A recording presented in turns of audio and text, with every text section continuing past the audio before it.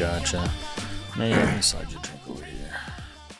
Yeah, buddy, get that. I was gonna get that say, pea yeah. drink out of my spot. I'm just saying. Tim doesn't drink urine. I promise I don't drink urine. What's up, guys? Welcome to the More Than Tattoos podcast. My name is Chris Powell. This is my co-host Tim, and tonight we're going to be talking about the consultation process. Got a few tattooers that want us to talk about some more tattoo-related stuff, and this, we're going to get into some tattoo things, but I don't think we're going to be talking like technical application. And when I say that, I mean like needle to skin. I feel like that's something that's hard to talk about over the mic and expect you to get something from it. You got to kind of be hands-on in that process, at least for me. I could hear you say, do this, do that, but unless like I got the machine in my hand and I'm actually doing it and seeing the results, it's really hard for me to use that stuff. But outside of that, I think there's a whole realm of things that as a tattooer we have to have in our business, have to utilize, be good at, or improve. So I think that you guys could find some value in the consultation process that we're going to be going over. I'm not going to be talking about how to get the consultations. I feel like that's a whole realm of fucking marketing that we may have already touched on a decent amount, but that's not really the point of this video. And then I'm not going to be talking about my filtering process, which if you guys have any questions on that, what that looks like, feel free to ask. Maybe we could do a Patreon or something sometimes that we'll let you in on some of that. Or maybe just in another video. Right. But I think that I really want to preface one thing before I dive into this. And we are kind of jumping into things pretty quick here. But I really want to say how much I do admire the tattoo industry for this reason. I see a lot of tattooers who are always striving and thriving to be the best tattooer they can be, apply the best tattoos, or just create the dopest designs. Or I feel like that's huge. And out of all the things that we like to talk about, it seems like most people get caught up on that aspect. And I do fuck with that heavy because that is important. No matter how good you are at marketing, no matter how good you are at talking to people, the first thing they do when they're looking at tattooers is look at your fucking portfolio. Mm-hmm. So out of everything we're going to talking about today, this isn't like the magic pill. You still got to work and work on being the best tattooer you can be as far as the tattoos go. That's a given. You definitely always want to push yourself to be better each time. Focus on your technique, especially needle to skin. Yeah, I already kind of covered. You guys are going to have to excuse us a little bit because we're going to kind of go off some notes here. So we're going to be looking at the screen, and I may need to find my spot a little bit. This is probably the first video that we're actually doing this. Usually it's just off the top of the dome, and we could have did that, but I just want to make sure that I'm talking about each aspect, and we don't miss anything. Because this stuff's important, I think a lot of what we've talked up until this point has been like how we feel about stuff, and right, like quick thoughts, and that's easy. But when you're talking about something like a consultation process, there are maybe sciences to it and good steps to know. And you've taught me that a lot over time. Albeit, you're probably gonna have a lot more to say about these things than I would, because I don't do it. Nearly as much. I think in the last year I've had like 2 clients, two new ones. So yeah, I think you just don't want to miss anything with this kind of stuff. Yeah, so I did ask Tim to kind of play a devil's advocate role or try to, maybe if a good question pops up to where he could see like maybe there's another side of this perspective, and that'll allow me to kind of maybe explain why we chose this one over that one.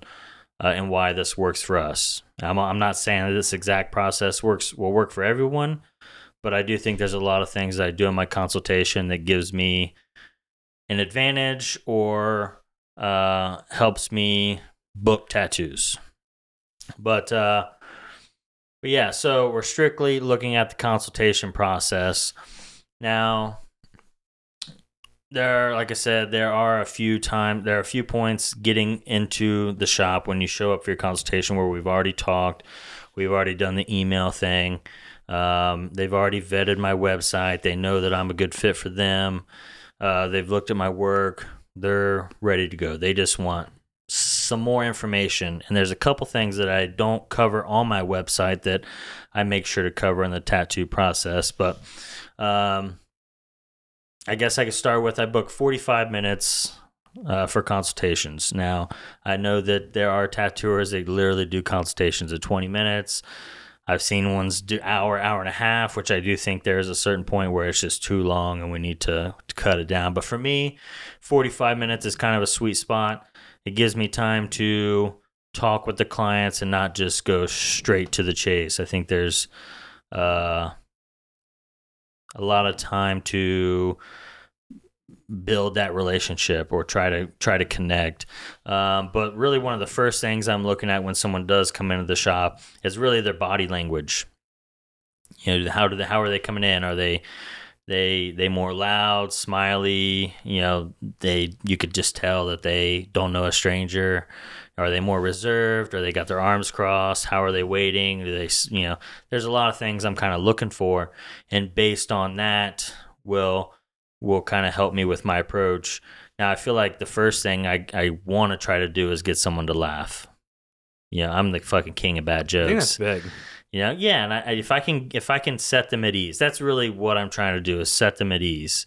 So looking at body language, I'm also kind of assessing my body language. What am I projecting? Have I had a rough one before this, and now I'm bringing this negative body language into this consultation, or am I light on my feet? Am I happy? Am I projecting? I'm excited to be there. Those are really the first two things that I want to try to wrap my head around. Because if I am being in a negative frame of mind, it's not benefiting me. So I need to try to quickly, get out of that. Bad jokes are great for that. Sometimes I'll even have my tablet out and I'll fucking click my screen on, and like a year ago, Tim put my face like really big on my screensaver. I've never changed it. That always gets a laugh out of clients. But that's the first thing I'm doing, and then I'm looking to kind of mirror their body language. And the toughest one for me is if someone does come in all fucking like, I don't know the personality names outside of the being maybe like a sanguine, where they're just like love stories, they're happy, don't know a stranger. That one's the hardest for me because my personality type is very monotone and like laid back. Mm-hmm. But I'm looking to match their energy. Which, do you have any tips on like maybe how to do that? Because I can agree with that. I can relate because I'm totally low energy, monotone. I usually connect a lot easier with those people because I feel like they see me. I see like, hey, we're just comfortable. So do you have any tips on like? It might sound silly, but dude, I mean, I struggle with that. Yeah, and really just comes from asking some good questions, and I think an easy way to go is just like, hey, how's your day? How was your drive here? Did you hit traffic? Did you work today? How's your day going? And based on their answer, oh, it's been long. I'm fucking tired. Now I can kind of like, oh yeah, I feel that. Lakeland was up fucking all night last night, puking twice. Or oh no, today was a good day. And then I can try to connect in a certain way. But if I can, I'll make a bad joke. I know I keep mentioning that, but some kind of like goofy, I don't even know right off the top of my head. Chris talks about how much he stresses late at night for like thinking of business and stuff, but really he's just Googling the best bad jokes ever. Yeah, I got like an index card in my pocket full of them. They do work well though. They work good.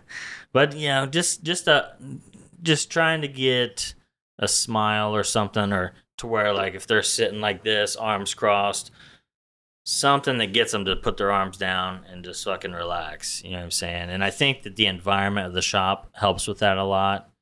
Right. You walk into a studio and then there's like 3 or 4 people like, oh, hey, how are you doing? How's your day going? I think that helps. But just asking some good questions. And, maybe how'd you hear about the studio here? How long have you been wanting to get this tattoo, some things along those lines, but I'm looking to set them at ease. So if we get to the point where we're gonna start talking information, talking money, it's not right out the rip. Like they've been comforted, and it's not just straight to the business. Yeah. And I think with that, I maybe like a good principle behind it is like, yes, we all know we're here to do business, right? Like, let's not be silly. I don't want to. What's the word? I don't want to be. I don't know. I don't want to over coddle my client. You know what I'm saying? But, dude, I just want to be cool with you. Let's be cool, man. Let's just be cool first. Like, be friends and whatnot. Yeah. Because really, I don't know you. Right.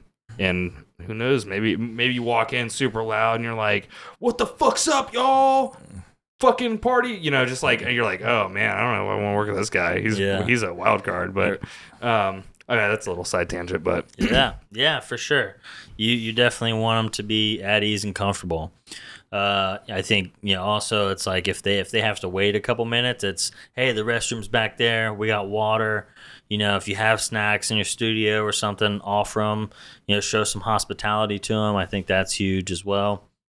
But the toughest ones are when they come in and you could tell they're in a bad mood, or they're just like, they are strictly business and want to get right to it, and kind of like, in a sense, dry. And it's like, okay, we'll just just lay it on me kind of thing. Then those ones are tougher for me versus like, you want them to come in laid back. I don't know. Right. A big term that I hear from those people is like, what's the damage? All right, what's the damage though? Yeah. Those ones are tough, man. Those ones are tough. Or someone who just tries to like power you and take control of the situation and just like run you through your own consultation. Those ones are tough, but yeah, definitely good questions you want to ask. And it's like, why me? Why did you even choose me?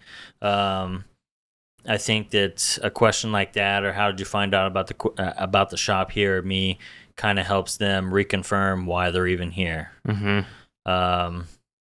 And this isn't the most exciting stuff here, but I want them to tell me why they chose me. So now, moving forward through this process, I can make sure that I'm meeting expectations in that area. If they chose me for this reason, but I'm like hyping up this reason that they don't even care about. So I just want to cater to their needs. And that's a lot of the consultation. What I'm doing is that in sales, you say you want to solve their problem. I'm not really looking at it like a problem. It's just, this is what they're excited about. This is why. And now I just want to pick up on that, and then I want to be able to add that to my bag of fucking stuff moving forward. Right. So it's not necessarily a problem, but they are coming to you with a goal. Yeah. And like, how can I best help you accomplish your goal? And I think that is a really good point, because it's easy to not see this as, or even just like the small comment, like what I'm about to share, as being the thing that they're looking for. But a lot of clients will come in and be like, man, your shit's so fucking detailed. I love that fucking detail. So for me, I'm like, there's a lot of things about Chris's artwork that make it your artwork. One of them is the detail, right? But I feel like, and again, maybe I'm just like shooting the dark here because I don't do tattoos, right? But I would almost hear that and be like, okay, this person really wants like a high detailed imagery, versus like other people are like, man, I just like how it fucking flows and the imagery is dope. Like, so they're not really looking at how sharp it may be or like how detailed something is, but they're like thinking at how intriguing the design is or the subject matter or something, right? So I feel like if you just like slow down, you can speed up a lot with your client. If you're like, all right, man, he really wants some detailed shit, so let's just like fulfill his goal there. Right? And one other question I really like is how long you been planning this tattoo? That question kind of opens up a couple different things. One of them being, maybe they're like, oh, I've been wanting it for 3 to 5 years, but I haven't been able to find the right person. Or I've reached out to a handful of artists, but none of them have really linked back with me. Or there was a year waiting period. Or there's a few things that can kind of bring up that's like, oh, well, actually, I'm fucking booking for next month, or I'm booking for February. Or, they're like, yeah, a lot of people take so long to get back, but you got back within a couple days. That was awesome, and now moving forward, I know that if they do message me again, I need to try to make it a priority. I don't make everything about like catering to the clients because I feel like I do have personal boundaries.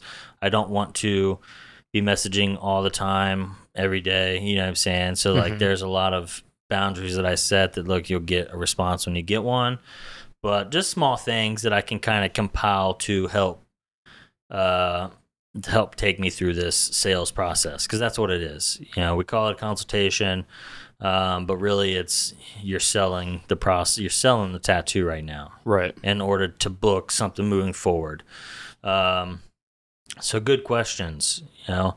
That's real big, and maybe those aren't the exact ones for you, but I would definitely have a list of them that you can memorize, know off the top of your head, that you can go to in different situations. Right.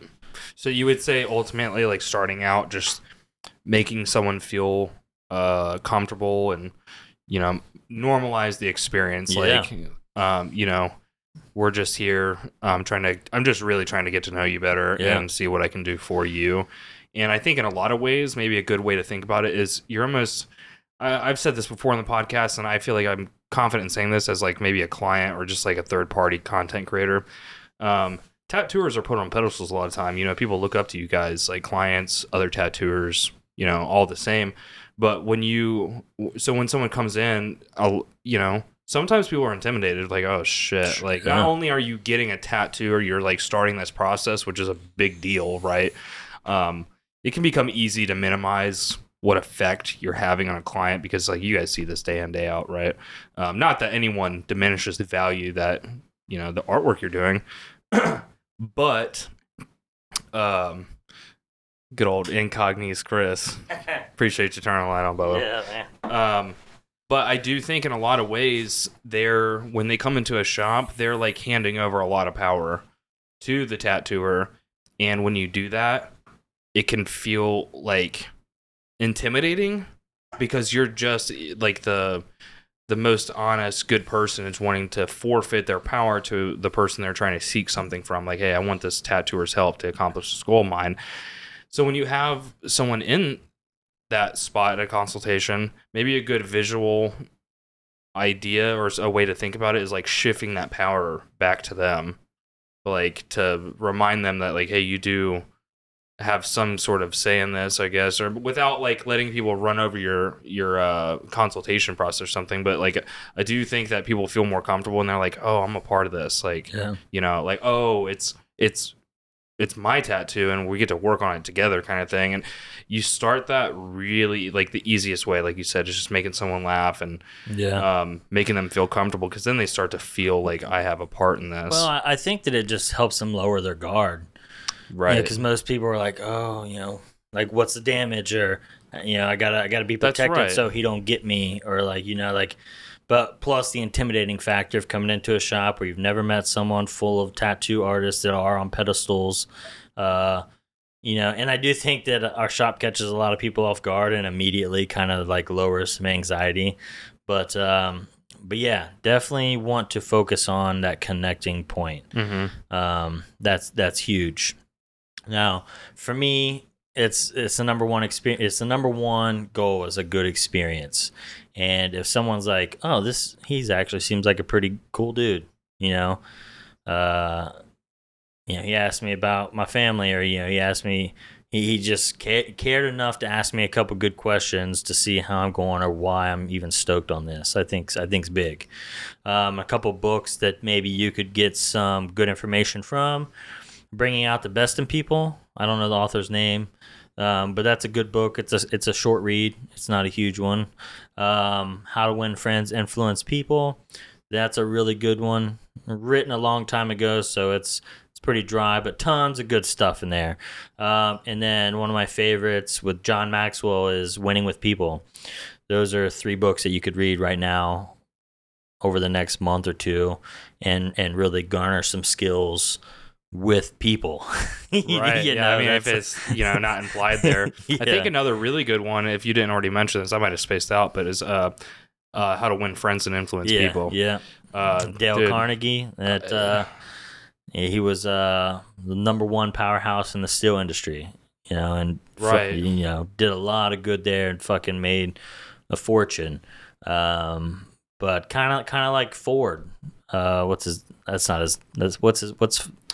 I know what you're talking about. Yeah. But he was really good with people and he didn't work on cars. He didn't really know shit about them, and he would tell you that, but he was good enough with people to build a team around him who fucking knew. Right. And they reference him a lot in all those books, really. Mm-hmm. But Bringing Out the Best in People, Winning with People, How to Win Friends, Influence People, 3 good books you could go read right now and get some skills to create that good experience. That's the meat and potatoes of this whole thing. I want this to go smooth. I want it to be informative. I want them to leave feeling better, obviously, when they came in and fucking stoked that I'm doing their tattoo and I'm fucking cool to work with. I kind of touched already, but I want to understand and meet the needs of the client. And some of those good questions will bring out those needs. But I want to understand why they are here and how I can help them to learn, to be educated on my process. And then I'm looking to be informative. I'm looking to cover everything my website hasn't already covered, but I'm looking to really make sure we are clear on the front end. And I'm not scared to talk money right away. But I know I've been in tattoos before where it's like after the first session, they ask me a question that I know I covered, but maybe wasn't clear enough on. And now the rest of this process is like I'm on the hot seat to be faster, or I'm not quite hitting the design the right way, or it's mainly the miscommunication comes with money or sessions, the amount of time going to be in the tattoo. Oh, how many sessions did you say again? You think we could get it finished up the next one, when I know I told him it's going to take 3 to 4? And some of those questions, and this may even be striking some thoughts right now to questions that you've had that you're like, okay, did I not tell them they don't get a deposit back? That's a big one. Right. That's a huge one. If I told you it's non-refundable, but you hit me with the, can I get this back? I didn't communicate well enough on the front end. Small things like that I want to try to be thorough about in this process with informative, but at the same time, I'm not looking to drown someone in details. Mm-hmm. So that's a couple things, really good things I'm trying to do on the front end. Create a good experience, understand the needs, be informative, and be clear on the front end. So with those things in mind, I'm kind of moving into, there's two main things I like to cover really before diving into all the details of their tattoo. I want to, and I do think it's appropriate to talk about money, talk about my design process, because I think those are 2 very important things. If I spend the next 40 minutes talking about the details of your tattoo, but then at the end talk about money, and they're like, oh shit, actually, then we're kind of wasting time here. Obviously, it's not top priority, but most of the time I find that the clients are appreciative of being clear on the front end. So I do want to ask a couple questions prior to that. Is like, so, and they send an inquiry in, and it labels where they want it, the details, maybe a couple pictures. But I'm like, okay, so you're wanting to do, you said half sleeve here, or leg tattoo, whatever. I'm trying to be clear on where they're wanting to get tattooed and maybe how much space they're wanting to take, because I feel like doing larger tattoos or doing half sleeves or doing a lot of areas once, I've kind of gathered some rough guesstimates of how long something will take. Obviously there's a lot of factors there that will make the process vary. But I want to get a very rough idea where they're putting it. So, I'm assuming you've been to my website because you clicked the box that said you read over all the information. I do have my prices listed on my website. But so you've gotten a little familiar with the pricing here and kind of how that goes. And a lot of times they're like, yeah, I have you do X for your day, half for whatever for a full day, half day, whatever. And so if I know you're wanting to do a sleeve, that's a fucking huge project. I know that there's a lot that goes into it, and there's a lot of time. I know that it may take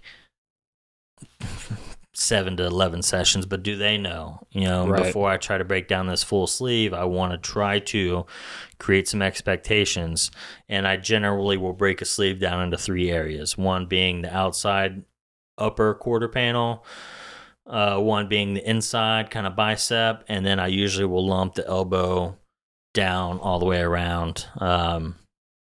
But kind of understanding where they want to get tattooed, now I can break that down for them, and kind of run through those estimations with them. I will usually say the top quarter panel on the outside, I usually will say between 3 and 4 sessions.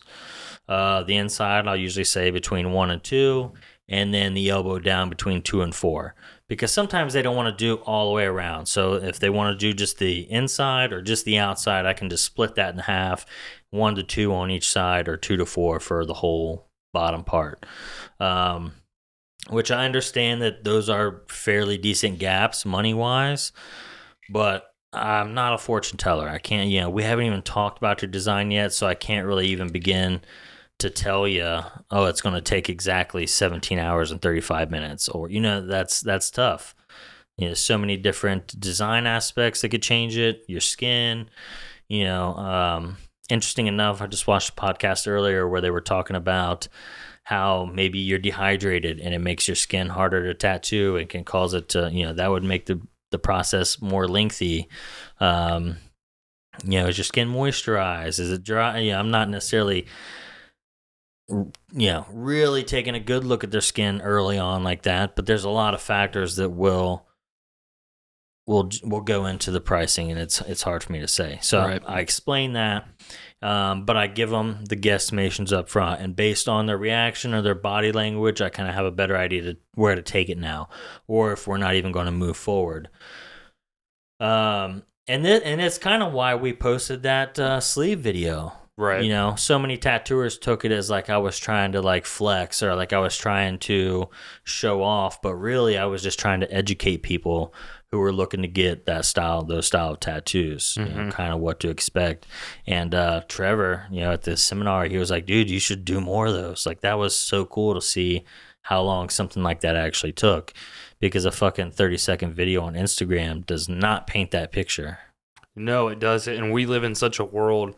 This goes a little bit into like providing people good information that they're looking for, and doing it at the appropriate steps, right? And again, like you said right at the beginning of this, there's not like a one-all, end-all, like the right definitive answer. This was just a certain take on it. Yeah. But we live in such a fast-paced world that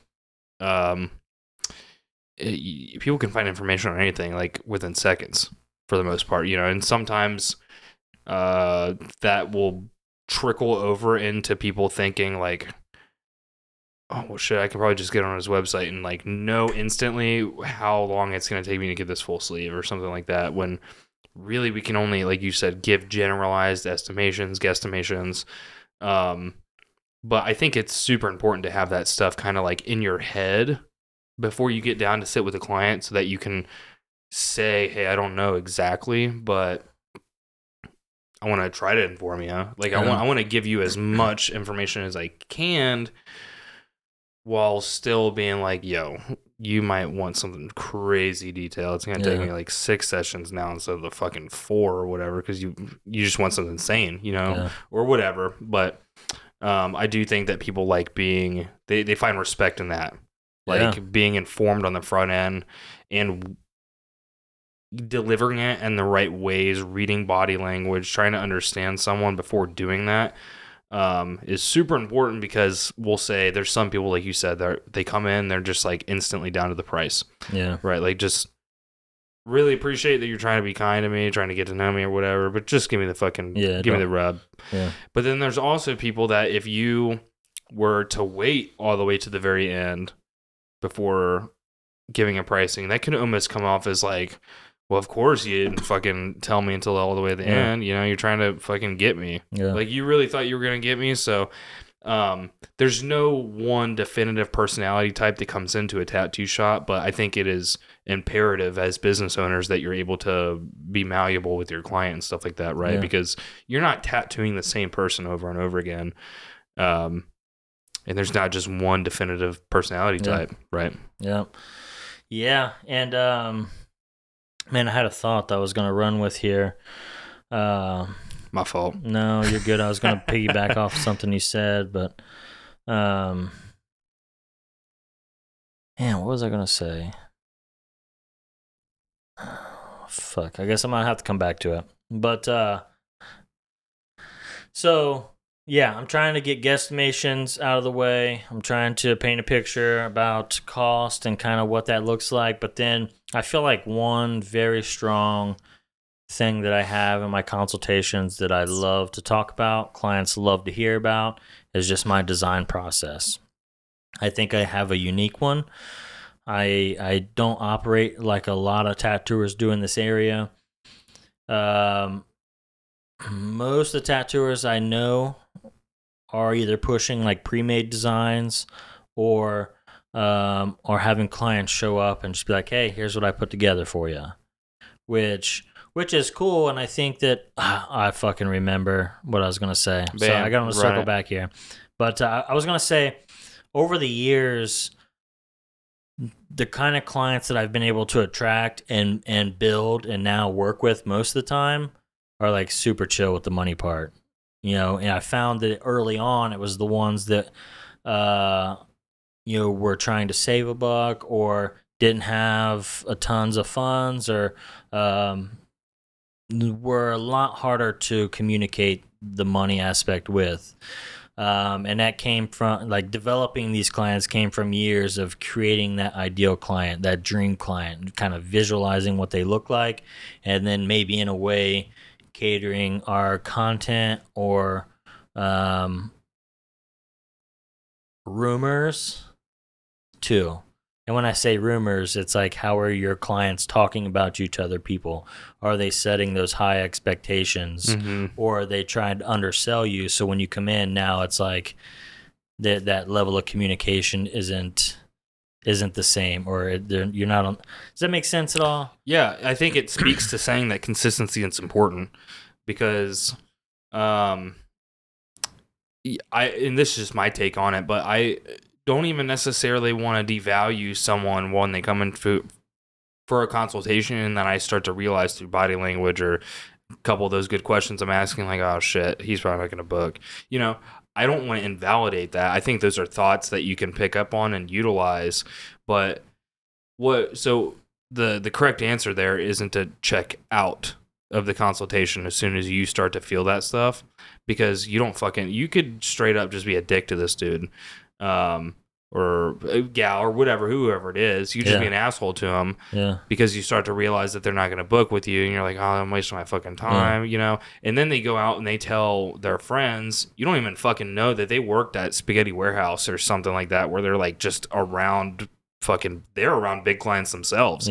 So even if you couldn't service or complete their goals at what you're requiring for your day, they could still go out and fucking be like, man, I was they're waiting a table or whatever it is, and they're like, oh man, I went to go, have a consultation with him. He's a little bit on my price range, and two things could happen with them, even just for that one person. Is like, either A, well, I couldn't afford it, so I'm not going to, or B, well, I really want it, so I'm going to save up now because he treated me so good. And now that's just for that one person, the waitress. But now they're speaking it, and they could say, like, I couldn't afford it, so I'm not going to, but he's really fucking good. You should talk to him. Or I couldn't afford it at the time. I'm saving up. You should talk to him because he's a really good artist. See how that's so good? Because you're just going all the way back to intent, and we've touched on that in a previous episode, so I won't go, hammering that too hard. But if you just really care about making this person feel informed and good, like, it's not like I'm trying to push you super hard, or I'm not like trying to like lock you straight into this tattoo. Like, as soon as you walk in the door, you're not getting away from it. I'm going to get you for that money. That's not even the intent, Yeah. If I pick up on those red flags right at the beginning when we're having that, not right at the beginning, but when we're having that money conversation early on, I will switch up a lot of my process, the consultation. If I know that you're probably not going to book, my goals, my game plan changes to more connection versus details. I'm going to start trying to make it a better time. I'm not going to harp on all the major things about how this is going to go. I'm going to focus on that connection, but then I'm going to fucking talk about their tattoo and their design and just like get stoked on it. I'm going to try to really build that vision with them. He had a great vision for my tattoo. He was cool. I'm going to save up because I see that the value's there and I see that he's on the same page with me. Because if I check out right away, they leave. They don't tell anyone. They go on to someone else if I couldn't help them get into another chair in my studio. I'm definitely trying to plant that seed for when they are ready, maybe in a year, 2 years. Because some people wait. Not everyone is just like, oh, I'm going to go find someone cheaper. Not even though so many tattooers say that, not everyone is going to do that. No, I mean, even just from me, that I know you've seen it way more than I have, but I've seen people wait like 4 years and come back. And it's like, it's mind blowing a little bit, when you don't believe. It's like seeing in some ways to certain people. And I'm one of those people, like, seeing is believing. I've shifted out of that a little bit since you've taught me manifestation's a real fucking thing. But there's for sure people that are like just like dead set, and a lot of that I feel like I find when I see people like that, it's the connections, like, because with the tattooer it's almost like some people it's similar to like a hairstylist, like, oh, this is my dog, I've been going to them for years. Or like another thing that I used to hear a lot was like, and I think this might come with, a certain type of collector, because there's plenty of collectors that they just want to travel and get dope shit from a lot of dope people, and that's amazing. That's so cool. But a lot of people are like, no one else touched my skin. But it's not even coming from like a negative place, like someone else is gonna fuck it up. It's just like, this is my dog. Like, it's my homie. He treats me so good. He like literally asks about my daughter every time I come in, or sees me on Facebook, says what's up or whatever. It just like makes people feel good to like good full circle back in another episode, just to acknowledge them, to like, you only have so much time with these people. Maybe you're going to get them for a full tattoo, and that's the blessing, is you get more opportunities to like give them a great tattoo and connect with them while they're in their chair, while they're in your chair and whatnot. But we'll just say you have them for only the consultation, like just this 45 minutes. You would want to send them back out in the world being just as much an advocate for you as the people wearing your tattoos, right? Yeah.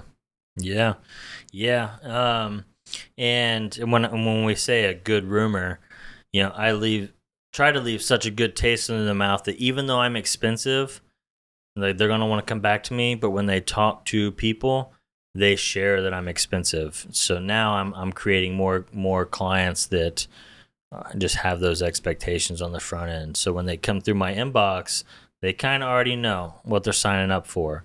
But yeah, so I'm getting guesstimations out of the way. I'm trying to create some kind of picture, trying to see where they're at with it, so I kind of know how to proceed. I'm going to proceed as normal, or I'm going to spend more time building value, getting stoked on their design, and then hoping one day they come back to me. And if they don't, I hope they're in good hands wherever they choose to go. Good intent. Yeah, because I don't get hung up on that. Like, oh, they're not coming, fuck off. And we already talked about that. There's so much skin in the game. You like, I get that it's awesome to get a lot of clients or have a lot of, oh man, I'm booked up and stuff. I'm making good money. I'm making good work and stuff like that. But you don't have to tattoo every square inch of every last person on the planet, right? Yeah. So let's assume that clients are on board with the money. aspect of things. They're like, okay, no big deal, let's run it. So what I jump into is my design process. And I know I already mentioned that I think mine differs from a lot of tattooers, but well, I always tell them. So if we decide to move, if everything goes well, and you decide we're going to move forward, it already sounds like you want to. We're going to schedule 2 appointments. One being your actual start date, but then we're going to schedule a small appointment prior to then. I call them vision meetings or collaboration meetings, to where I spend an hour and a half, 2 hours with you, kind of creating your tattoo with you before your session. I didn't always do that. For most of my career, I did it day of. You show up for your appointment, that's when I design with you. And I like doing that because I like designing with clients, because I'm not selling pre-made designs. I do want to create more, but I'm not creating them with expectations of selling this like template. I'm creating with expectations of creating more art like this. I'm influencing, but I like creating designs with people because we're not always on the same page, and what I like, maybe my take on something, isn't always the client's vision. And I know some tattooers are like, well, I don't really care. I'm here to create my thing. Right. But that's not necessarily number one on my radar. I want to create dope stuff that I like, but I also understand that this is your tattoo. You wear it forever, and I want it to be as good or better than what you're envisioning, but I want to kind of fit into the realm of what you're picturing. Right. And me going home and spending 4 or 5 hours at night, the day before, a couple nights before, a week before, to where now you come in for your appointment, and there's a bunch of pressure for you to either say, yeah, you like it, or God forbid you say no and we got to start over. Right. And I have found that clients love to be a part of the process. Now, do I love clients looking over my shoulder while I'm designing things all the time? Not really. But that's a small sacrifice I make to cater, to serve. You know what I'm saying? That's fucking hard, because you just do that in relationships, period. It's like, tell me one relationship you have in your life that doesn't involve some level of sacrifice, right? For good. Yeah. Right? It's just... Yeah, it's being a business owner, you know, Right. and I think that anyone who has success cares and caters and serves and wants to build around their team, versus my way or the fucking highway. Yeah, I mean, and it's, to maybe put it a little harsh, it would be egotistical to think that, and dude, there are some artists out there that are just like creating the top level of shit, and it's so original, and they've built a niche that they're just like constantly doing these like custom pre-made designs, and that's awesome. dope, But I mean, yeah. it comes down to goals though, right? Because when people come to you, I think you have an interesting take on like a memorialistic piece or like a process, right? Because a lot of people come to you, they're like, I want to, and a lot of tattooers have this too, is like, I want to represent this and this, right? These two things. But it's so rare that it's like a mix of it for you. It's like every single tattoo is that, right? Would you say? Yeah, most of them, they want to represent something that's just important to them. You know, and I think that it is a reason I attract a lot of that, is because of my price. You know, I mean, if I'm just getting something to get something because it's cool, I might not go to one of the most expensive, you know.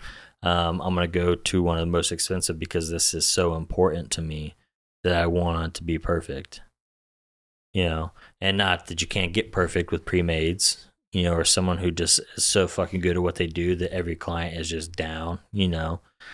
But I have just always have been that way. I've always had that approach. Like I want to try to build your vision as best I can, and maybe sometimes even put that before my own, you know, wants. And yeah, it's a sacrifice I make, you know.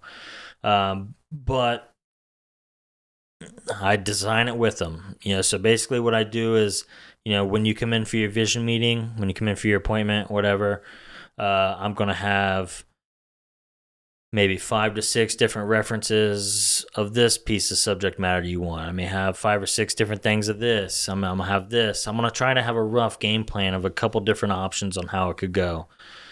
But that's when I kind of show you, and I'm like, okay, I like this one probably the most because of XYZ. I like this one. This could work. What are your thoughts? Sometimes clients take it a little too far and they're like, just a lot of just bad ideas, but I still find more value in doing it with them than me on my own. And Right. chances are, if they're really picky, I'm gonna have to make changes anyways. And I would rather do that with them. I don't charge for the vision meeting, so but I don't want to necessarily sound harsh here, but it's going to be on their dime, essentially. I'm not taking time away from my family on a Wednesday night, getting things ready for school. Like, I can't put my kid to bed because I got to get this design ready tomorrow. I do have boundaries there, and because I communicate them, and I've tried to create a system that also builds value to them while allowing me to have those boundaries. Right. And clients are always like, "Oh man, I heard that, and I'm stoked that I get to be a part of that." Or, that's freaking awesome. I would love to. Some clients are like, "No, you do. You just, I'll still do it with them," but they're like, "I just want you to create something dope." Right. I'm not the one with the vision, or I don't have an artistic bone in my body. I want you to handle it, but I still have them there so they can be a part of it and making those decisions. Or at least as I'm creating it, I can be like, "Oh, here's kind of where I'm at. What do you think? I'm still thinking about this and doing this and working over here, but am I on the right track?" Right. Two things with that is you get to celebrate. Like, you're literally, I don't want to say forcing the opportunities to celebrate with them, but you're definitely opening more opportunities to be like, man, this is going to be fucking awesome. I can't wait to do this. This is going to be sick. Because, like, if someone was saying that about me, which it has happened, I've been a client before, and someone said that to me, I'm like, fuck yeah, man, this is cool. Like, I feel great. Yeah. My artist is into this shit. And then second to that, you can also kind of, in a way, demonstrate how much you're putting into it, because I do this all the time, you know what I mean? And I know you don't know you picked up a lot over the years just from my perspective on making content, or like the things that I'm doing for you as my client, like trying to offer you. But I know you don't know everything. Right. There's a lot of like technical shit I spit out at you, but when I do those things personally, I'm not trying to overburden you with like the technical things, or like, I'm not trying to like fog your head, although I know like technology and shit, like electronics and shit, can do it with a lot of people. But I really want to just make someone feel like I'm putting a lot into it, or I want to inform someone of like, even if you don't know what I'm about to tell you, I want to tell you what I did because I'm putting a lot into this. I did this because I think this. I did this because I think this. I did this.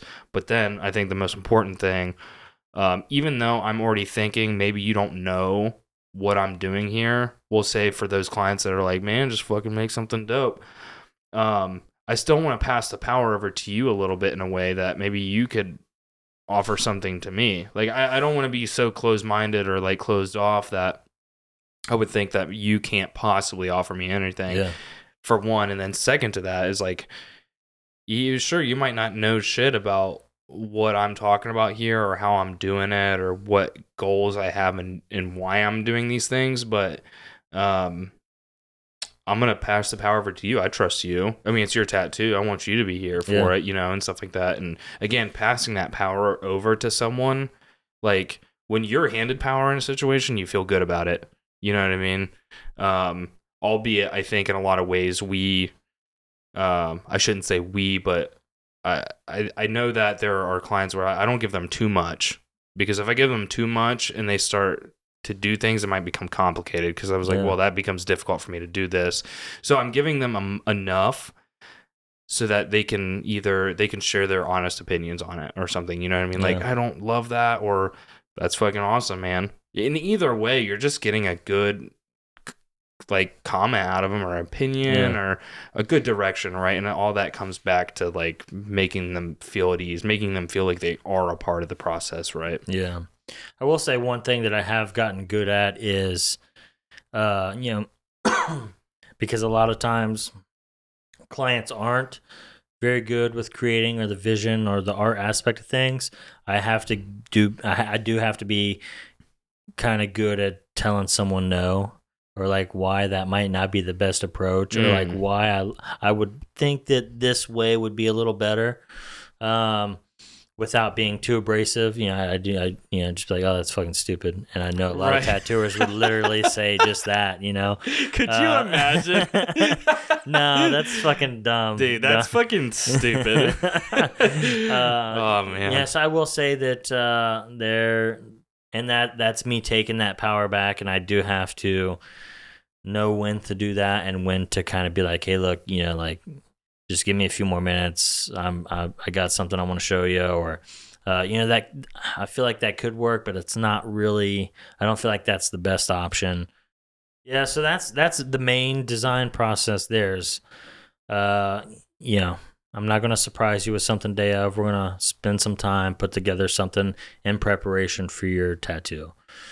And I already said it, but clients love that aspect of it, and I'm going to keep figuring out ways to improve that part of it. Because for me, my biggest goal based around tattooing this year is just to create the dopest designs I can. Like, I want to fuck that. Like, you can only apply a tattoo so good. Like, I want to fucking create compositions that are just like, holy fuck. Right. And trying to find ways to be more effective doing that. And that's why I implemented the Vision collab meetings, is because day of, there was just a little too much pressure to go with that first design. Because if I do a collab meeting 2 or 3 days ahead of time, I can get something going, but now I do have those extra 2 nights where I could revisit that and be fresher on knowing what's cool, what's not with them, like what are they thinking. Now I can implement those things, and when they show up for their appointment, hopefully surprise them from what we left with. If I have to, I may finish it while they're there, but that's just another benefit to that. But that's really the design process part of things, and I always try to put the guesstimations and the design process right off the rip. That's my first go-tos after just the small talk and setting at ease. So then we kind of dive into talking ideas. And obviously this is the most important part to them. That's the whole reason they're coming to you because of this idea. Let's get to the meat and potatoes. Right. So generally speaking, I'll open up their email if I haven't already looked at it right before they get there. Sometimes my consultations are back to back and I don't have time to review that inquiry right away. So I'm like, I'm going to go ahead and pull up your email real quick. I'm just going to take a quick glance, and then I'm going to open the floor up to you. I'm just going to have you really kind of recover what you've already sent through. If you do have a why or why this is important to you, like, I would like to know that as well. And then literally just let them start talking. Now, I try to have my consultation form, and I'll kind of cover some more about that here in just a second. But my consultation form, on the back of it is where I take notes. So now while they're talking, and I'm not the greatest at taking notes, but sometimes very bad. But while they're talking, I'm trying to capture their ideas, the important parts, keywords, really just things that maybe wasn't in the inquiry form that I can use to help give me some more information. Maybe even doodling some thumbnails while they're talking, or I'm just trying to take some decent notes. So when I am going to look for my references, when I'm trying to do this stuff, I have a pretty good idea already. Which I'm sure most people probably do. During a consultation, I want to have an idea of what your tattoo is 3 months from now when your appointment's due. But it really kind of helps me kind of stay in the lines here and figure out what you're wanting, but then why you're coming to me for that idea. And this part of my notes is very minimal. so I'm kind of going off the top here, but um, knowing someone's why is huge. And in sales, I need to know what your problem is so I can find the solution. If I know what your why is, now I can help build the vision around that. Right.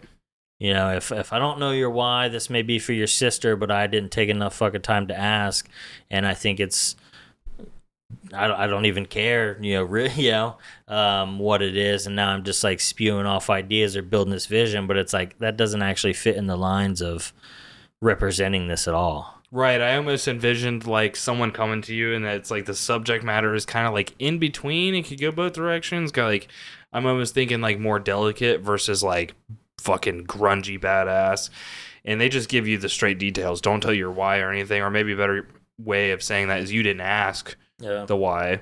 And then you end up going and designing this like fucking super gnarly like cross and skull type deal. And then it's like, oh, like I didn't know this was for your grandma. Yeah. You know? Like, why is she holding a knife? Right. Like, bro, I said lady portrait. There's a knife here, you know?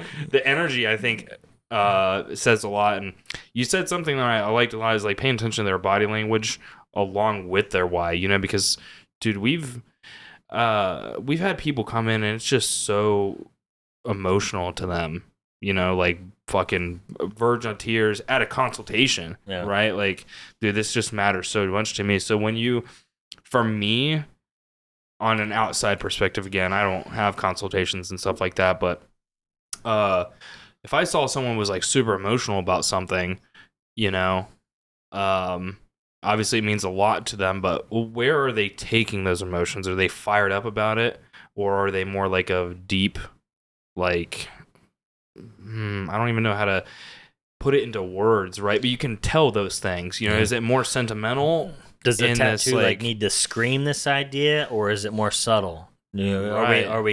are we kind of building around this, but it's not obvious to every person? You know, and I can't help but think about Keith's sleeve. You know, that exactly, because that's such a big one. I mean, you guys can go see the photos on Chris's Instagram, but the subject matter is, I think, and maybe in some situations, maybe they look at it and they're like drawn to question it, right? Yeah. They're like, oh, what? I don't even really understand what they're getting across with this imagery, but you don't get the opportunity to get that when you're just looking at the tattoo, right? But I do think that is such a good example of that situation we're talking about, because for the client, which that's the audience of the tattoo, really, because they were doing it for them. They, you know, it's on their body forever, you know, and they want to represent their story. With that context, I think you can definitely tell the emotions in what that tattoo is once you understand the context of it. Yeah. Because you could look at it from like the outside and spray every kind of direction, but it makes so much more sense looking at the tattoo, knowing the concept of like Keith's background and stuff like that. And it's not important what everyone else knows. It's when Keith looks at it, he's like, oh man, that just, and you hear this all the time, you know, dude, that just fits exactly the vibe I was wanting to go for, you know. It just fucking, it hits perfect, right? And you can't always do that just off of like fucking what colors you use or what mags you use, what ink set, or, you know, how you're applying stuff like that. It's an artistic feeling, right? You know what I mean? And a lot of that comes from like someone's personality, what their intent is, what their motivations are behind this thing. So I don't know. It's, for me, just the consultation process. And I didn't even really say this at all throughout, but it's amazing how much is accomplished during the consultation process. And even like, you know, in a lighter way, maybe even these, like, would you consider the vision meetings a part of the consultation process, or are they definitively separate because it's already kind of after they've committed? So yeah, the consultation's more of the sales aspect of it. The vision meeting, like, they're already on board. They've already got their $1,000 deposit on the books. Like, they're committed. Gotcha. You know, in the consultation, I'm really covering a lot more details. and preparing them for moving forward. Gotcha. And I guess both one and the same, whether it's the consultation or the vision meeting. Again, people just really, I think, like to feel empowered, you know, and we can be wise with what we're giving them empowerment to, but I mean, why not try to keep them involved, right? You know, and I know this is primarily about the consultation, this episode, which is why I was wanting to maybe discern these things, but the same values that you get out of both things, the consultation and the vision meeting, I could tell definitively when you started adding on that extra vision meeting, that when I was meeting clients for the first time when I come in to do video work, I could tell they'd already been in the shop before, or they had already been like connected with you or something like that, versus what I'm so used to is like you show up at 10, you know, I'm going to meet the client for the first time. You can tell that's their first time in or something, right? You know, and maybe for that vision meeting or the consultations, not even in person, they didn't come to the physical shop, but you can tell that someone feels comfortable, or they've like built that. I don't even know how to say it. It's like they exude it. You can almost literally, the moment I'm in this person's bubble, I can tell they're comfortable or something like that. But it's been wild to see how much your consultation process and how it's evolved over time has affected that. And then even doing the vision meeting, which I think the whole empowerment thing goes both ways. How much it's shifted people when they come in to get tattooed by you. I think it's awesome that you notice that, because that's a huge goal. Like, I want people to come in here and like people to think that we've been friends. Like, oh, how long you've known Chris? And you know, right? How old were you when you met him? You know, right? Because it feels like we're already fucking friends, like we're already vibing. You know, and I think that's huge. It says a lot about the process that I take them through. And it's a big goal. Like, I want you to feel like we're friends. And then when I say that, it doesn't, like, some people will be like, well, that sounds fictitious. But it's not. Like, I really want to vibe with my clients like that. And why wouldn't you? I mean, you're going to be tattooing for quite a bit. I think the biggest example I noticed of that recently was Danny. Because Danny was the new client, you know, when I had first come in. Obviously, I'm not a part of your consultations, your vision meetings and stuff like that, because that's more of like just letting you clearly connect with your clients and stuff like that. There's no reason for me to get video of that shit, right? But yeah, when I came in and met Danny for the first time, it literally felt like, how many times has she been here? Has she been tattooed by Chris before? You know, has she been tattooed here before? You know, it's like I literally had those feelings, only for me to learn like, oh, like Chris had actually started implementing his vision meetings and stuff like that, you know? So there's just, like you said, there's like a sweet spot of like how much time you spend with the client before it's like, it's not enough and too much. Well, dude, Chris Bailey's a great example too. He did a consultation. Yes, he had a vision meeting, and for his first appointment, he showed up with like 4 pounds of like smoked fucking pork, maple brown sugar, showed up and just fed the whole shop. Man, you know, see, that's what you're missing out on when you don't nail the consultation. You're missing out on this pulled pork that motherfucker's making. Showed up for his first appointment and was ready to bless everyone. And you know, just kind of figuring out what he was stoked on in his own life. I found that he was fucking huge into smoking meats, and now I was able to connect with him and on that. And he was like, "Oh man, you're into that? Like, I'm about to show you how good I am." And every time, dude, I'd be scrolling through the calendar. I'm like, man, when is Chris coming back? yeah, real soon, actually. Thank God. Yeah, right.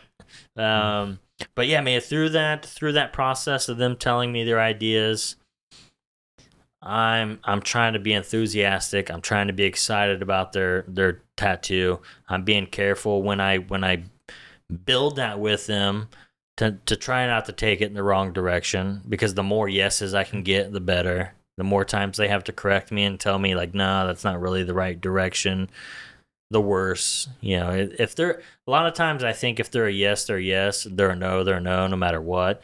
But the more times they can be like, oh, dude, you're spot on, the better when it's time to actually close and book the appointment. You know, if they've already said yes 15 times and they're fucking like, oh, he understands me so well, that's crucial in my books, you know. And you only get that through communication, right? I think that I read it somewhere. Maybe it was like through Car Salesman, or maybe even Grant Cardone had said something about this. But it, and I'm guessing on numbers here, but I read something somewhere that it takes like a certain number of points of contact before you actually ensure the sale, right? So the concept there is like Car Salesman is like I'm gonna touch base with them through email. That's number one. I'm gonna do these certain things here. Second point of contact is when they come in and they're just looking at cars, right? I want to connect with them there, make sure they know who I am. I'm going to be taking care of them. I want to accomplish their goals, and I want to try to get behind their motivations. And then like number three is like, so it's like almost like steps. You could apply this to like whatever like kind of service system you have for what you're doing. But I think there's a correlation between sales margins and the amount of times you're actually trying to connect with your clients before making that transaction, right? And maybe it's not so calculable, but the overall thing that I'm getting out here is you can't go wrong. I think maybe you can go overboard. You don't want to be, again, breaking boundaries like, Yeah, dude, don't spam your clients. right, don't spam them, but you don't also want to be like losing fucking personal time or like family time and stuff like that because you're trying to like your clients are like the literal number one thing in your life. That's good because it's a lifestyle, right? Not a job. But there is a sweet spot in like making sure you don't spend too much time on it, but definitely making sure you're spending some time with them, So maybe it's not like an exact 3. Like I have to meet with my client 3 times before they meet it, but it's like maybe I could meet with them a couple times before like forcing them or like posturing super hard to make these definitive decisions on booking, or maybe like making these definitive decisions on their design or something, right? I think it's just having some discernment and paying attention to how they're reaching out and what they're saying. If they're having multiple questions or like they'll message me a few times, now I know that this person, I may need to pick it up a little bit. But if they send a message the first time and it's, I need this, this, and this, okay, cool. I'd love to, I think, I would love to sit down, pick your brain some more in a consultation. I do $100 consultation fee and I'm booking for this. And they're like, cool, send me dates. I know that it's minimal communication needed. So actually using those keywords or that context that they send it in, like, do I need to pick it up a little more for this specific person, or am I good and they're good? Right. So it's just it's not one same way each time, so just kind of being able to pick up on those things is important, which not everyone is great with discernment. Or being able to read where someone's at. And that's where I was going to take that, actually, is like, I know we talked about a couple good books at the beginning of this episode, but do you think it would be advisable to kind of understand people's personality types, or just like some average personality types a little bit better? That could help. Yeah. Personality Plus. Yeah. That's a good book. To where you can kind of, it explains a lot. It's not my favorite book. But yeah, there's definitely information out there that will help give some insight. Like, oh, this person has this key characteristic. This might be how they not identify, but this might be what kind of personality type they have. And now I can kind of cater. And that's from when you know nothing about this person, right? Because we don't want to, like, I'm not here saying that like everyone falls into a perfect category of stuff. But if you can like best prepare yourself, give yourself a little ammunition to best tackle this situation. I would think more often than not, doing a little categorization of someone's personality has been fine. Yeah. But I'm just looking to mirror their energy, But the main thing that I have found during the process of them while they're explaining is just, am I excited? Am I stoked about their design? Because a lot of, like on my website, I do have it listed what I'm into, what I'm not. So people come in like, oh, I don't know if this is right up your alley. But my reaction, my enthusiasm lets them know like, oh, I'm into this. This is dope. Right. And as I'm building that vision with them, I'm letting them know that I'm stoked on their design. Yeah. So that's huge. Is excited about their design, and usually if they make it to the consultation, I've already accepted their design. I've already accepted like what they're wanting to do. Not every time, but most of the time. If you make it into the shop for consultation, I've already committed to your design. So now I'm just building that vision with them. Opinions are like assholes. Everyone's got one. So I can only imagine being a client, being out in the world, like telling my buddies and it's like, because I deal with this now, and it's not like my friends are constantly telling me my tattoo ideas are shit, but everyone's got an opinion on your tattoo or your ideas in general, whether it's tattoo or not. So I don't know. Again, people like to be empowered, like to be built up, acknowledged, and stuff like that. So so I don't know, like, you guys got a fog machine down there? Fuck yeah, baby. But I don't know, like, in a world where I tell my friends and stuff like that about my tattoo ideas, and it's like, oh, that's cool, or it's like, dude, that sounds stupid. And then the epitome of telling someone my idea is like, dude, he could totally shit on this right now, and I'm probably never going to get a tattoo again. Like, I'll never even go to another consultation or something. And that's the worst possible scenario, right? But you could literally just be excited. It's like the bare minimum that you could do for this person while they're like trying to give you their opinion, their time. They're trying to be, albeit some people are like this, they're still being a little vulnerable with like coming to you to do this, because it's not like they're getting a machine to do it themselves, because if they could, they would probably. Right. So you get a small chance to build this person up. Like, you probably should get them excited. Let them know you're excited. Right. It's huge. And I mean, really, during that process, I feel like that's most of what that entails, taking good notes, building the vision, having some enthusiasm, excitement, and getting them excited about what you think you can create. And then I kind of segue into something else I always ask them before we go into this next part of it. Are there any details I'm missing? Is there anything that, out of XYZ, what we've covered, is there anything else I'm missing? Do you have any questions about the design process, about anything, about the money, now that we've talked about ideas?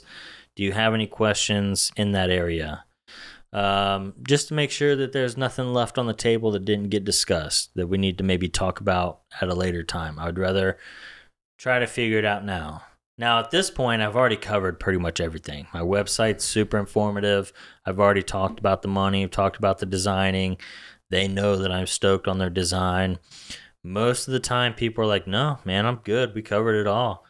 So at that point, I either answer more questions and try to help gain clarity, or I'm like, in a fucking perfect world, how soon do you want to get started? Which I already know they sent a specific date through the website, but I'm kind of, now that we've painted a better picture of what it might take, I want to regain clarity. How soon are you thinking in a perfect world? Knowing when I'm booking for, but they may say, oh, I'm actually, now that we've talked, next March. Now right. I kind of know how to approach the booking. Do we even need to book a date right this second? Right. Or I could start next week. Now I know that they're a green light all the way, and cool. I don't have anything next week, but let's pull up. We'll find the soonest available date. And that's kind of why I like that question. And I didn't come up with that myself. It was something I picked up from a mentor, and I thought that was gold, because it lets me know where they're at. How fast are we moving? Right. It's kind of like I've seen a lot of designers, like logo designers or branding designers and stuff like that. Instead of just like coming out and giving you their pricing or their rates, they'll ask what your budget is in a way. And again, like, like transferring power throughout a conversation, you're almost like playing pass. It was like, I've totally picked up on what you are giving me. I've asked some questions, which has pretty much passed me the ball. I've caught it. Is there anything else? I'm going to throw the ball back over to you. You've caught it. This is your opportunity. Like, again, transferring the power. I'm allowing you to enlighten me if there's any cracks to fill here. You know what I'm saying? So again, like, that, just bolstering, it makes people feel involved. Like, what you said earlier is like making sure you're clear on the front end. Again, this is, you're just giving so many opportunities for clients to like speak up and fill in all those cracks so that when they come in, they're just like, dude, he's got it. Maybe we still have to put the design together and stuff like that, but man, I feel like he's on it. You know what I'm saying? He's just like got it all together. Yeah. You know, I can trust him. Well, and that question allows them to tell me when they're thinking, and because if they're like, "Oh, next March," I'm not going to hit them with, "Okay, let's do as soon as we," Then they're like, "No, actually, I can't. I can't." And then that kind of could turn things in a more weird direction. But if I know that they're in next March, I'm not putting no pressure on them. Right. There's zero pressure. We don't even have to move forward. Obviously, I want to. But there's no pressure on my end to do this right now. And I think that they appreciate that a lot, and it shows them that I'm not just trying to make a buck real quick. Mm-hmm. Even though I have my rates and I try to be paid well for what I do, I'm not trying to get you. And I got other clients in the hopper that are waiting. I got appointments booked. Like I'm not trying to book you just to get you on the calendar just because I need that money lined up. So I think taking the pressure off of them and knowing how warm they are helps. So in a perfect world, how soon are you wanting to get this done? Oh, next week? Cool. Let's pull up the schedule. I do $1,000 deposit to lock it in. Obviously that comes off your books day of, and we find some dates. Now, I do try to, and I think this could be lumped in the beginning, but I feel like now on the back end, it's a little bit more of appropriate time to show them the options I have. I kind of already painted a picture about maybe what this whole thing would take, but depending on how fast they want to move and how soon they want to get tattooed. Okay, so I got my day options. I got marathon options, which I know a lot of people cringe at the word marathon, but then I have back-to-back days. We could do 1, 2, 3 days, depending on how hard you wanting to go. I let them know that my back-to-back days or the marathon days is slightly discounted from my normal full day rate. So while we're picking out days on the calendar, they know they have options and can move at whatever speed they want. So if I'm not starting until next March, I probably know that they're just going to want to do one normal full day. But if they're like next week, well, it's like, how fast you want to get this done? Right. Balls again in your court to tell me how fast you want to move. Obviously, I love the marathon days. Like, I feel like if we do marathon days or back-to-back days, we're able to really just get a lot done. There's not a lot of healing time and waiting time in between sessions. To be able to come in and get a half sleeve in 2 long days, that's fucking cool. And most people are like, you know what, I'm down. I would say probably 90 to 95% of my clients do either a marathon day or multiple days in a row. I hardly ever do normal full days. Maybe because that's slightly discounted from the rest. But even if that is the reason, it's a benefit to me because I feel more personal satisfaction having longer to work. Right. I feel like I'm accomplishing more. I get more done. I finish pieces more often. I think there's just a lot of benefits to going longer. And I'll usually explain that right then and there. And they're like, okay, yeah, let's do double days. I go, okay, here's some dates I got picked out. Awesome. Where do you need me to send the deposit? I have a card reader, whatever, however you want to take the payment.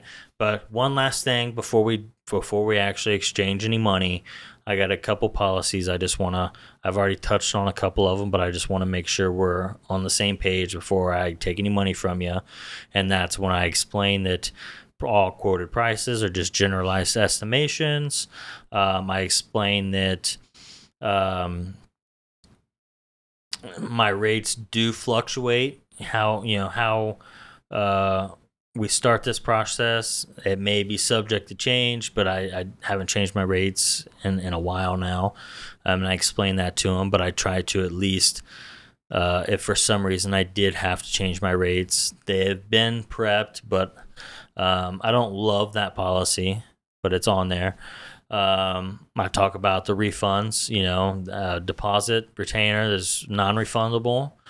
The only way you would actually forfeit your deposit is if you no call, no show. You try to reschedule within 7 days. I think it has listed on there. Repeated rescheduling, anything, canceling your appointment, no refunds. However, I'm not a huge asshole. Like, I'm understanding of certain things. If you booked this appointment and left, and later today for your appointment that was 3 months out, you're like, hey, actually, you know what? Nah. There's a good chance I'll probably just send it back to you. Right. I do think that covering the no refunds policy, I've at least been clear about it. And a lot of times it's how you approach the situation. If you're kind of an asshole, if you're kind of like downplaying and kind of disrespecting my time, then it's like, hey, look, here's the policy that's been set in place. But most of the time, if your appointment's 2 or 3 months out, whatever, I'll just send it back to you. But I'm at least trying to be clear on that main one, and that's on the consultation form. And then I think there was one more. It talks about the artwork. Don't expect to see any artwork until either the vision meeting or the day of your appointment. I don't send images back and forth. I don't show you anything prior to the dates you have scheduled. And then outside of covering those key policies, there's one more thing I added to the consultation form that I try to use just to help be clear on kind of expectations of money. So now that we talked about in the beginning, now that right before we book, I'm kind of recovering, hashing out, okay, my day rate, how many days estimated, and a total cost. And I literally will like let them look at it to make sure that we're on the same page. And then there's even a place to sign it to say that I don't always have them sign it. I really don't like that aspect of, like, I don't have handwritten contracts that artists sign. I operate more on word. You just say you're down. I'm going to take your word for it. I just feel like that's kind of, for me, a way I like to approach it versus like signing it in blood. Like, you're fucking right. You're committed. This is a contract. Like, I don't know. Because it feels a little sterile. Yeah. And I think that it does take a little bit away from like the personability of it. Mm-hmm. Now, obviously, if we're, and I don't know, it's so tough because I was just about to say maybe it's a little bit different with the car. I actually suppose that it is, because with a car you're like financing and right, there's a lot of liabilities, but if you're paying for a car in cash, odds are you're probably not doing that. Yeah, like the whole financing thing. So I don't know, because like that sleeve video, it was more than that sleeve is worth more than my car. Yeah. And I think that just maybe even having that thought is that. You use that analogy all the time. Like, people go out and buy fucking beaters and they're gonna drop, or they're gonna like fall apart in the next couple of years. Or some people will go out and spend quality money on a good vehicle because it lasts them a long time. But to compare that to something you're gonna wear forever, that's why I think there's so much importance to fine tuning all of the, like, your consultation, or maybe even implementing like a vision meeting and stuff like that, because these people are what's feeding you. And I know that every tattooer knows that. Yeah. But like really being like, okay, man, like, what's the next move? It might be like the next move for someone that's listening to this. Like, it might be stepping up your consultation, or how you're, like, I guess I don't necessarily want to say handling clients. But I mean, it kind of is working with. Yeah, right. Like, how you're actually like working alongside with your clients, because it's not just like, you're not just some service person that's like getting beaten over the head with all these designs and clients and stuff like that. I would like to think, in a lot of ways, a collaborative person. It's just like part of the job title. Yeah. And I do think that the consultations are a huge part of it, especially if you're good at marketing, especially if you have a lot of people reaching out. Now they get to the consultation process and you lose them there. Like they're already hitting you up because they think you're good enough, or want to work with you, and now you're losing them during this process just because you're not, like, because you're just being a shitty person, or Right. because you don't care enough, or whatever. The consultation process is huge, and this is the first meeting that you're going to have with them out of hopefully many. Through this process, in my mind, it's like most people love to get tattooed, want to keep getting tattooed, and may end up with the full fucking body sleeve. But it's like, are they going to stay with me through this whole process, or are they going to have to go somewhere else because I've dropped the ball? Right. So yeah, just trying to be really clear on the front end. And I think the consultation form allows that. So the main things I have on my consultation form, there's 3 main things. Obviously name, date, basic information, but I have a section for making sure we're clear on the cost, roughly, making sure I've covered the policies with them, and then I have my section for details. So before I take any deposit, any payment from you, I want to make sure we're clear again. Make sure there's no misunderstandings. If you have any questions, I want to try to answer them for you. Has that created any new questions? And if all goes good, boom, then we're putting the actual date on the calendar and taking the deposit. And I'm sure there's some aspects in there that could be covered, or maybe some situations that could occur that maybe there's certain ways to handle them that we could cover. But just trying to give you a streamlined process, that is pretty much the walkthrough. Yeah, that's pretty much the walkthrough. And I want to sell them on me and why I'm a good fit, and I'm looking to be clear on the front end. And communication, it's huge. You mentioned it earlier, but how many situations have occurred where it's like, if we would have just communicated a little more on the front end and set those expectations properly, things wouldn't be a mess on the back end. You know what I'm saying? And this is coming from someone who's not like super detailed. Could you be super analytical? Yeah, but I feel like this hits it enough, but I'm not like hammering in policies to where it's like all I care about. 'Cause some people do get caught up too much on that. But that's really the walkthrough. Now, where are there areas that maybe I could improve? A better messaging system. Creating a time, better systems in my life to allow me to message more often. At one point I had an assistant that handled it for me, and people loved it because it was like same day response every time. That's not the case now. But being on top of getting back to people as soon as possible. I know there's a few artists that like have a 24-hour rule. I don't hit that, sometimes it may take me a week or two, but that could be something I could improve on a lot. A good confirming and follow-up system, to make sure that I'm reaching out prior to their appointment and after their appointment and letting them know, like, hey, if you have any questions, find any more images, any XYZ, let me know. That could definitely be something I improve on.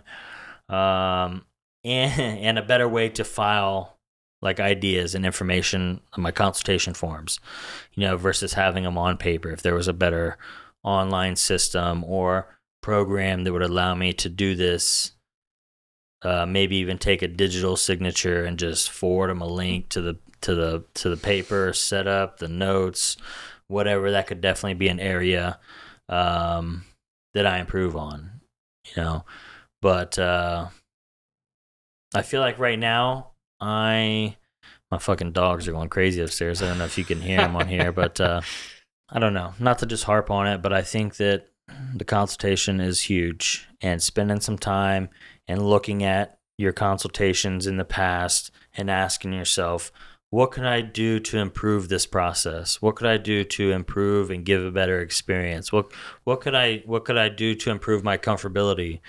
And really analyzing, um, and try to recall those ones that went really well.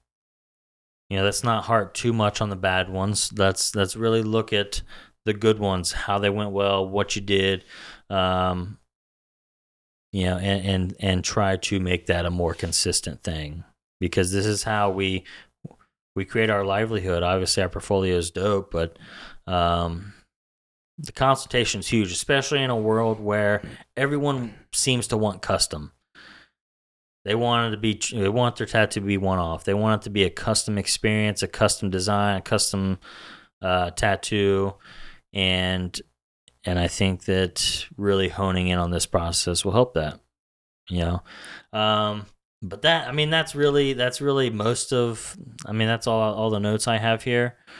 Does that open up anything for you question-wise? Maybe anything I've missed, or maybe from an outside perspective looking in? Yeah, I think that, like you said, very first thing in this podcast is respect of your technical ability, your application, design. Those things are all already super prevalent in the tattoo industry and super respectable, because motherfuckers. I didn't set the timer. Sorry. That motherfuckers. Because motherfuckers is what? They're hungry. It's so rare nowadays that I meet a tattooer that doesn't care about being the dopest artist. Like it's like everyone wants to be the dopest artist, right? But not everyone's trying to be the dopest salesman. That almost comes off as like cringy a little bit, But when you're like, it's funny that you used car salesman earlier, because that's like, as soon as anyone thinks about a car salesman, they're like, "Oh, you fucking the worst scammer, one, right? Hack, snake oil," Exactly. like, trying to get me.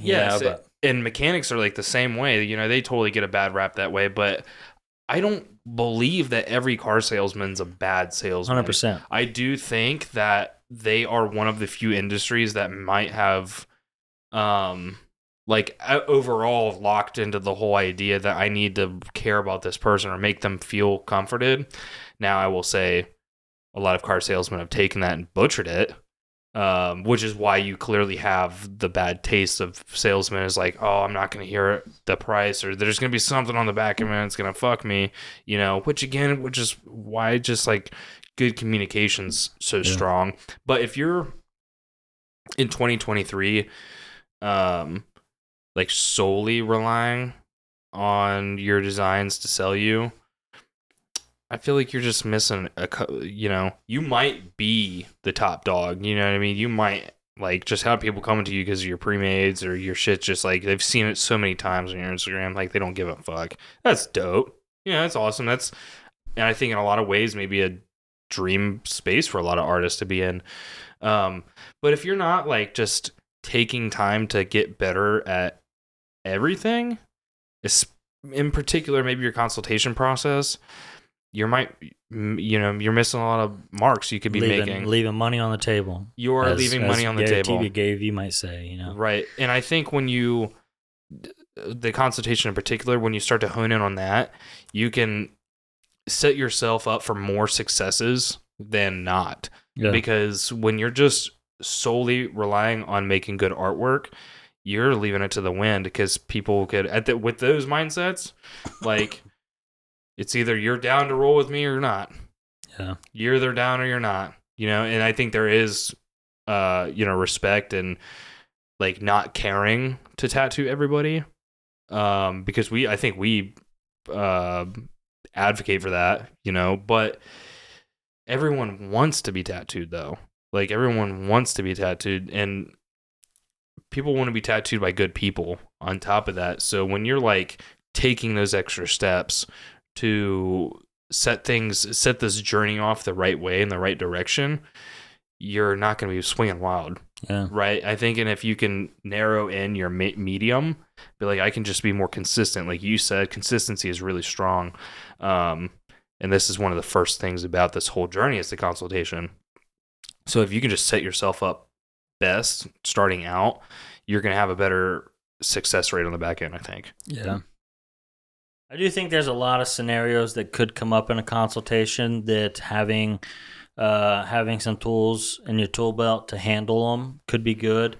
And, just to give one, and I'm sure there's others, and now would be the chance to drop your comments, what ifs, buts, or I could see your point there, but what about this? Like, now's the chance to drop those in, and we can do some follow-up videos or follow up on the next podcast or whatever to kind of help handle those. But I think the main one for me is, or that's really expensive, or why do you think you charge that much, or you're not worth that, or like when you're talking money, like no one wants to pay that. And a lot of times, one in specific I can remember.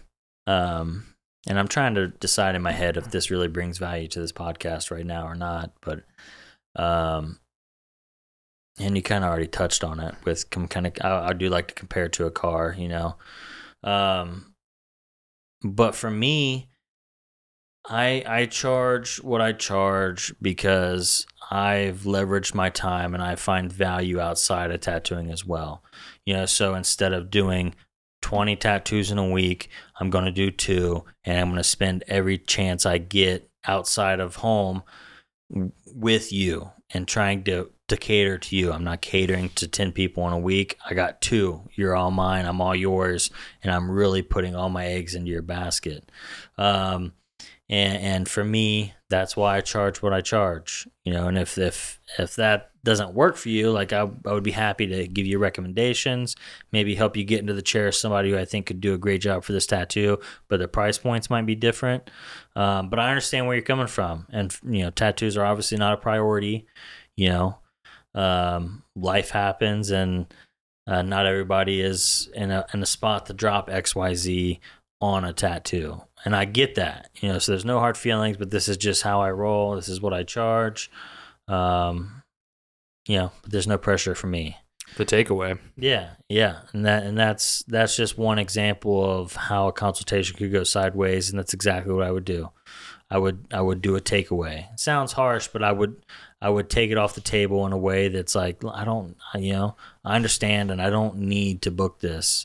Even though I would love to work with you, I'm not going to try to talk you into it if you can't afford it, or you know what I'm saying? Like, I think it alleviates pressure in a lot of angles, right? On you and the client, because I feel like a client could do one or two things. There's super kind people, like the extreme kind person where they're like, man, I'm not really sure, but like he's super stoked on it, so I kind of want to do it, because I've seen that happen. I know you've seen that happen too, where people go through with a tattoo, and then on the back end, there's a level of resentment with that person because they didn't speak up, or maybe because they didn't feel they wanted to speak up. And you can't control every person, right? You can't like always dictate those things. But on the adverse of that, people that are like, well, you're just trying to fucking get me, I know shit's not that expensive. Well, it's so easy to just be like, well, we don't have to do it.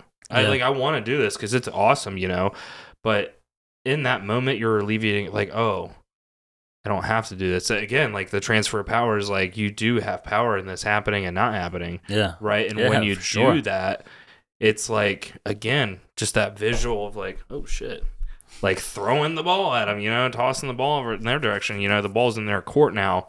It is now definitively your opportunity to make a call and a decision here. Yeah. I feel like I have informed you well. I respect you, which is why I pass the power back to you. And I think that does a lot for people, especially in a situation that's like, I don't want to say it's life or death, but it is in a lot of ways definitive. There's a thing with like almost an eminence with tattooing that it's the permanence of it. Like it's permanent. When we're discussing those things, I'm going to do it in a way that you're never going to want to cover it up. You're never going to want to get rid of it or whatnot. So I'm not going to force you. There's no percent of me that's forcing you to this. Yeah. Right. Yeah. And there's 100 tattooers within the city that could meet these needs, you know. And that just gives me a chance to bless someone else with a client, you know. But I'll follow up with something. Yeah, and it's that example in specific I've been able to alleviate for most every consultation I have now. That's almost never an issue because of the filter I have set up in my process. You know, and I think we've already spent quite a bit of time kind of talking about this. So are we in an hour? Are we an hour in, or have we? Yeah, we're a little over an hour now. I don't know how you feel or, you know, where your head's at, but I feel like a good, maybe perhaps not the next episode we do, but a good follow-up episode at some point would be talking about that filter. Yeah. Yeah, because there's a lot of mindset that goes into it. I also think that kind of talking about where we were at in my career and our career. I say "our" a lot because, you know, we're like fucking one of the same, I feel, you know, and he's played a huge part in my business, and I think it's just more appropriate to say we. But where we were at when we decided to implement that, because at the time when we did, mentors in my life were saying, dude, that's crazy, don't do that. And, you know? I think that there is a lot to say that now that we've come this far in living into these actions, I can say that there's a right and a wrong in either belief system. But there are like goals, a way that you want to handle your business or like present it in a way that you like, again, you've you know, got the power to do and make the decisions or structure your business the way that you want to structure it. But and a couple things that would dictate that would just be how far you booked out, how many messages in your inbox. Those two things right there could tell me what you need to apply to this filter or not, you know. If you're on the slower side, you don't have a ton of messages, then this is probably not the best option because you need to talk to more people. Right. But if you're booked out a year and you've got 50 messages you just can't fucking get to, that tells me you need to set up this system that allows people to filter themselves out of the process so you don't have to do it. Because each message takes a few minutes, you know. So if I got 50 out of the 50, 20 of them aren't qualified, and now I got to tell 20 people or leave them on red that they're not a good fit for me, I just find it better and less pressure on me and less stress on me to let them take themselves out of the process. And you're providing more value that way too. I think that you don't want to come off as pandering. You know, just not wasting time. Exactly. You know, it's like I respect everyone's time, and I think you could just generalize.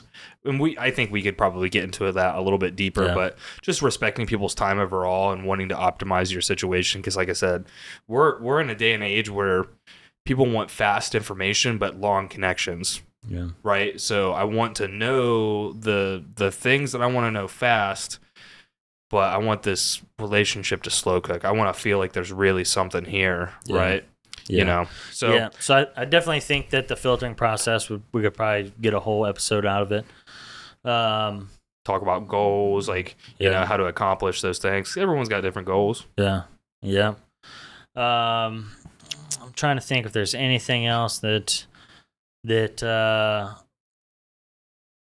could touch on here, but I want to say we covered most of it. So if that raises any questions, any objections, if it brings anything to light for you, let us know. You know, let us know. You know, let us know those what ifs too. You know, I think that it's maybe we took a couple episodes in before we got to like something really concrete like this, because we teach, I think, a lot of times more in situations.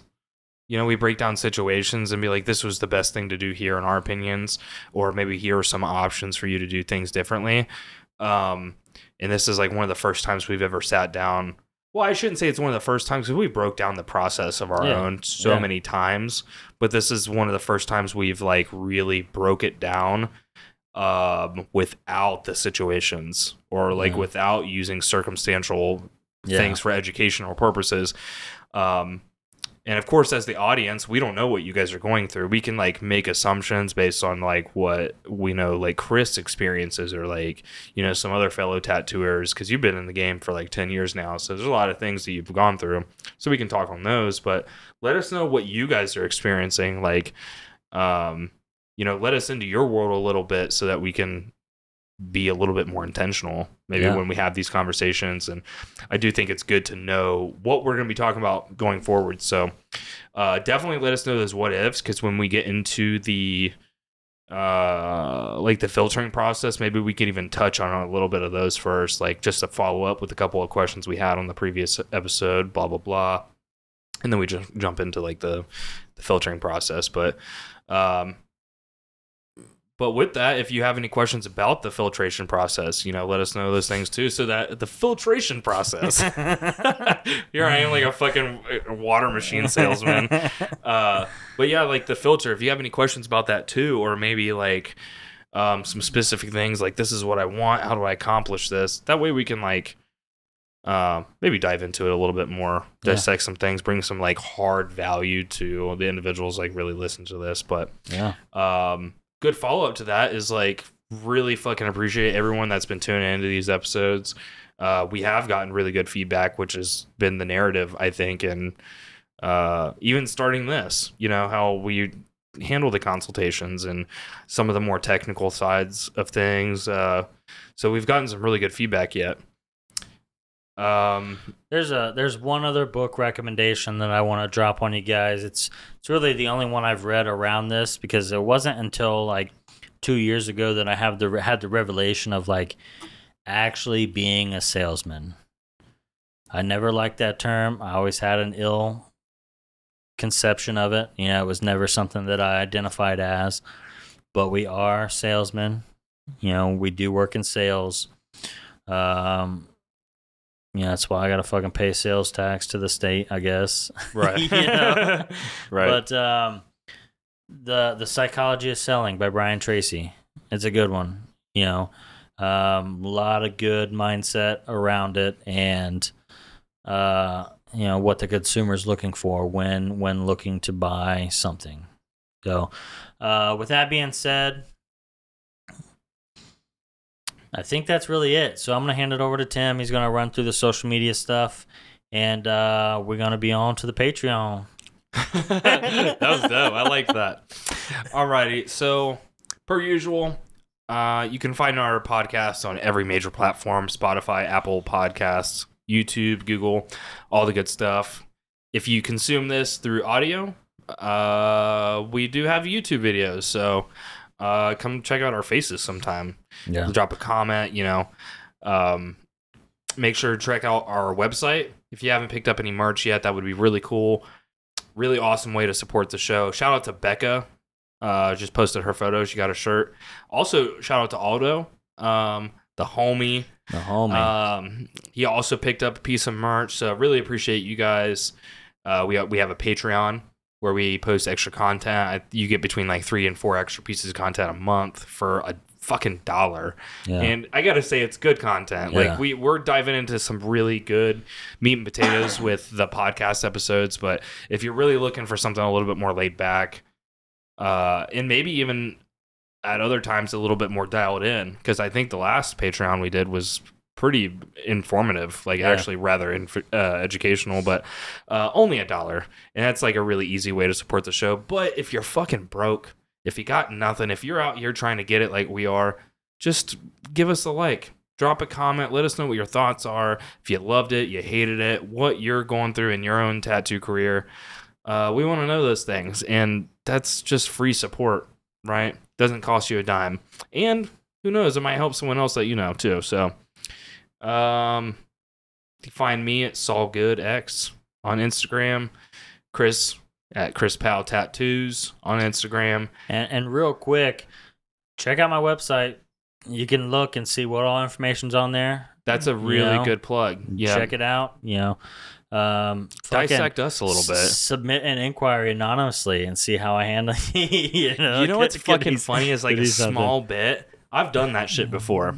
Just as your content creator and like building websites, it's like I want to know what other people are doing. So I've definitely fucking sent like some fake emails and stuff like that. Just I'm so sorry to the tattooers that I maybe blueballed a little bit with a cool tattoo design they might have gotten to. But I was trying to fucking figure what you guys are out here doing and shit. But it would be cool to get dissected a little bit, pick us apart a little bit. Tell us what your thoughts are on our process, because we're not fucking gods. I'm not perfect at this shit. I'm still trying to figure out what's best. So, so chrispowtattoos.com, just like my Instagram without the .com. Right. Clearly. Fucking just Google it. Oh, man. Well, without further ado, I really appreciate getting this time with Chris. Everyone in the audience, thank you guys for tuning in to another episode of More Than Tattoos, and we will catch you on the next episode. Yeah, have a good night.